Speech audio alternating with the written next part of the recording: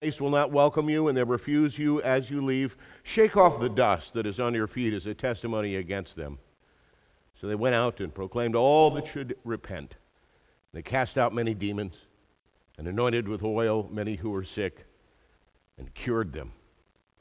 The gospel of the Lord. Let's pray. We ask, O Lord, that you open our hearts to receive your word, that your word will not return void, but it will accomplish all that it is to do. We ask that every distraction be set aside, whether it's in our heads or about us, so that we may truly receive and by your Spirit be truly changed to the glory of Christ. Amen. When I worked for my dad at the tire shop, which I did pretty much from 7th grade on, during every break, during every summer, during every vacation, and several evenings a week, there were many, many jobs that I didn't like. In fact, the other guys in the shop used to say, your dad's working you hard so that you stay in college and don't have to do this the rest of your life. Among my least favorite was taking the service truck on Interstate 80 to change a tire on a disabled truck in semi-zero weather in December at the night in Nebraska, especially if it was a left inside dual on the trailer. That meant that the tires were closest to the interstate and the traffic would zip by while you're trying to get to that inside tire. It was extremely unpleasant. Inside the shop, I also had jobs that I hated. One of my least favorite was monthly inventory. My father required a monthly physical inventory of everything in the shop and everything in the warehouse, all of our stock. It was a retreading shop. We would put new tread on old casings of tires, on truck tires. And the tread came in these big rolls with the tread design pressed into it, and then the rolls were in boxes, in corrugated boxes, and those were stacked up on their sides, sometimes 10 to 12 high. And on the side of the box was the name of the tread design and the width of the tread. These rolls then had weights written on the side of each one of the boxes, and for the monthly inventory, you'd take the weight off of the top box that had been added up and then written there. But if they'd used the top box, then you had to re-add the weights on all of the boxes and write a new weight on the top box for inventory. And my father didn't believe in calculators for things like addition. So all I had was my clipboard, and I'd walk back into the warehouse and begin to add up the boxes. And my dad said, always add twice. Add it up once and then down. And I did that, and I'd always write down both the numbers. I hated the job because then my dad would come and check my results. Sometimes one of the numbers was right, and that would be the one that would be written on the clipboard to be summed for the total tonnage of rubber in inventory. These experiences are experiences that seldom these days end up on my resume. My resume. By the way, the word resume literally means to re-sum, like adding up. It's from the French, résumé, which means to sum up again, to add things up again and summarize them. So a resume is a re-expression of the summary of your careers. We've been looking at resumes here at FPCLG because we've had a number of staff members that have moved on to other opportunities, as they say. I told you that Rick Folk has just been hired, and we chose him after we looked at his resume, the summing up of his professional career, and we thought it looked good, and then we interviewed him. And then we also called his references to find out what was his reputation. Reputation. That's another word that is related to resumming. It is reputing, as in computing, reanalyzing, rethinking through. It actually comes from the Latin word for pruning, that you prune to figure out the healthy stuff from the not healthy stuff on a plant. That is your reputation. What do you look like after you have been pruned up? In our epistle reading today, and the way I got around this, Chris, is I'm actually preaching on the epistle. So, I'll spend a little time with the gospel, but mostly on the epistle today. The Apostle Paul is thinking back over his resume, his resumming of his life events. By what authority was he called to be an apostle? After all, he was not one of the original 12. His call came a few years after the crucifixion and the resurrection. What would Paul put on his resume that would impress the Corinthian church and convince them to take his work seriously? Take a minute. Think about your own resume. What do you put down to sum up your qualifications, your history, your skill set? Think about the things that you leave off of your resume. They may be true about you, but you're not exactly sure you want to lead with that.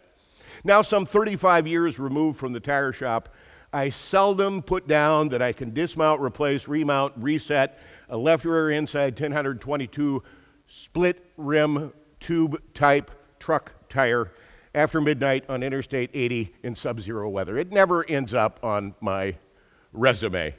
Part of it is because if you know I can do that, you might ask me to, and I never want to do it again. I leave it off because it's not something that is particularly meaningful to be prideful about. And guess what? Over the last 3 decades of gainful employment, not once have I been asked whether or not that was something I could do. The Corinthian church that Paul is writing to has been infiltrated. They've been infiltrated by teachers who told them that the Christian faith was a kind of super knowledge. It insulated them from any personal responsibility. God had implanted them with this great wisdom, and it didn't particularly matter how they treated each other. They didn't need to change their behaviors. They had a special zapping from God that made them better than everyone else. And so they could treat everyone else however they felt, usually with contempt. And that was okay, they were taught. The important thing was that they believed the right things. We know that heresy, don't we? We see it all around us. American Christianity has been infected with the same Corinthian confusion. It doesn't matter how I treat you. It doesn't matter if I include you. It doesn't matter even if I think you are scum. The important thing is that I believe in Jesus, and so I am saved. Thank the Lord. Blessed be to God, you dirtballs. In our reading today, Paul leans heavily against that thinking.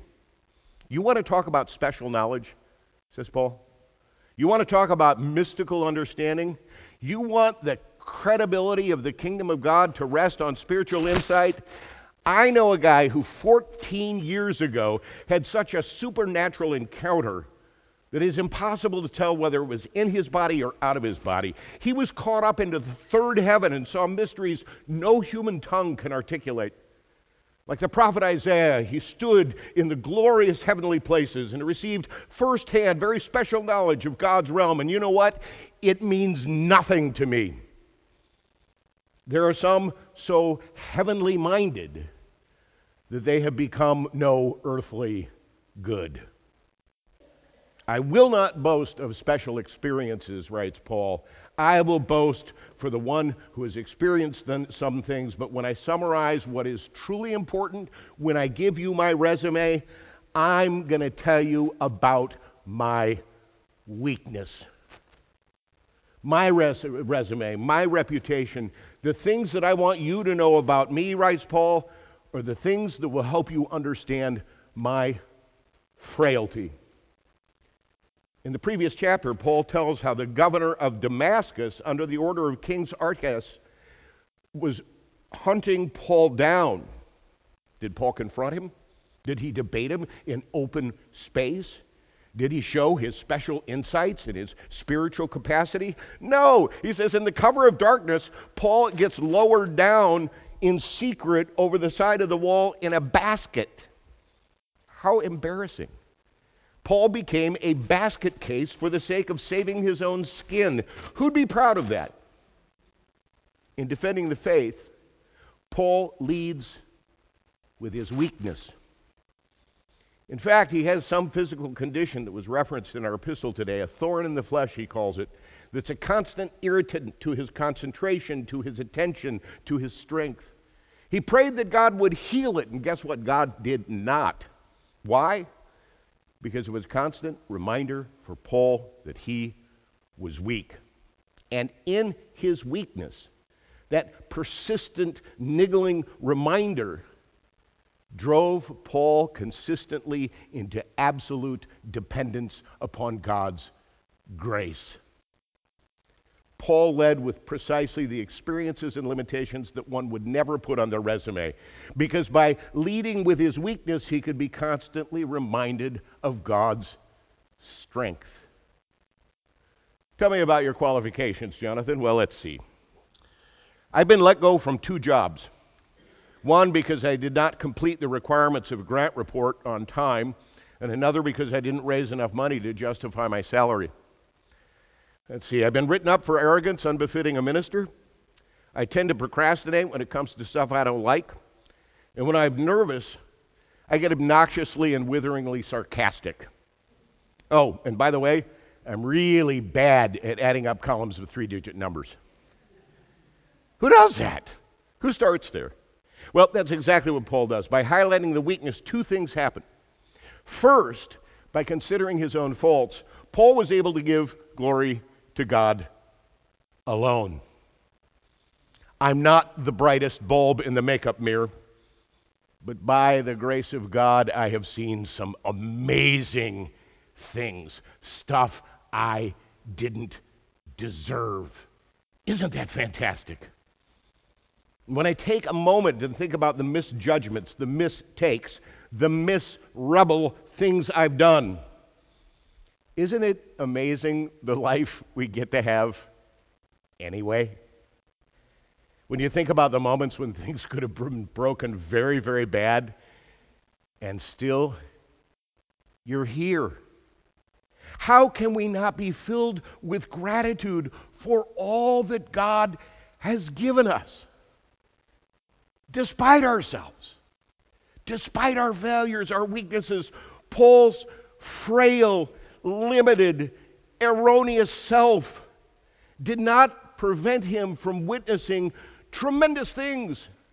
It put him in constant, grateful reliance on God's work, not his. And when you lead with your weakness, something else is going to happen. It moves you closer to others. I can no longer treat anyone else with contempt when I am honest about how contemptible I am. Take this approach in your intimate relationships. You will find your whole relationship with a partner blossom as soon as you become fully aware of how ridiculously hard it is to live with you. When I begin to recognize that Jonathan is not necessarily the best roommate on the planet, suddenly Danny's love for me becomes grace. It becomes grace because she has to put up with me. That's part of the strength of a good 12-step program too, by the way. Everyone begins with an acknowledgement of their shared and equal weakness, their mutual failure, their absolute dependence upon a higher power to assist them in their lower estate. The fellowship is deep when the kinship is humble. Remembering our weakness grants us strength to see others as equals, maybe even learn something from them when we begin to treat them as maybe even better than ourselves. That's what happens when Jesus returns home. Told you, Chris, I'd get around to the gospel lesson. It's not as helpful. The kids won't understand this at all. Neither will most of the adults, but I'm going to give it a swing anyway. The people who see Jesus come back home into his hometown see that he's preaching a gospel of humility and care and kindness about the kingdom of God, and they couldn't hear it. They couldn't hear it because they believed him to be of humble birth, son of a fix-it man. They couldn't be healed because they wouldn't accept help from someone that they in that community considered less than themselves. And in their arrogance, they happened to miss the Son of God. My grace is sufficient for you, God said to Paul, for power is made perfect in weakness. So, writes Paul, I will boast all the more gladly of my weakness, so that the power of Christ may dwell in me. I am content with weakness, insults, hardships, persecutions, calamities for the sake of Christ. For whenever I am weak, I become strong. Thanks be to God who loves us, knowing our weaknesses better than we know ourselves. Thanks be to God for the blessings we have, even though we are weak. Amen. Amen. So what happens when a group of people embraces their own frail, weak selves and recognizes that they have benefits and joys and access and connection and relationship far beyond their merit? You know what happens? That becomes a transformingly generous community. I am painfully aware as a pastor each and every Sunday that there are a lot of great ways to spend a Sunday morning. It is the last vestige of protected time in our week. Because of the history of the church defending Sunday morning, we still have a little bit lighter load on Sunday mornings, because I'll guarantee you, if it wasn't for that push through the centuries, your bosses would have taken your Sunday mornings years ago from you. But there are great things to do on Sunday mornings. You could be having waffles right now. You could. You could be listening to WFMT, a lovely concert, and sipping coffee. You could be meeting for mimosas with friends. And you showed up here. You showed up here. I'm not amazed, given any Sunday, that the sanctuary isn't packed. I'm amazed that there's anybody here at all. But the opportunity to be able to come and be with one another and hear from one another and to sit next to each other and learn from one another, that is an outrageously generous thing you do. It is humbling yourself just enough to suggest that the offerings of others are worth the investment of your time and inconvenience to come into this space with one another. It's a tremendous offering. And so for our offering time today, I encourage you, before this day ends, to look one another in the eye and say, thank you. Thank you for loving me enough to show up and be with me. Amen. And as you go from this place, go filled with gratitude for all of the little things that embarrass you about yourself, for all of the things that drive you into the arms of a gracious, forgiving, and loving God, for all the things that make you confess at the end of the day that we are the beneficiaries of unmerited favor. Go thankful for those things and discover the grace of our Lord Jesus Christ, the love of God, and the fellowship of the Holy Spirit that embraces and holds us in our weakness. Amen.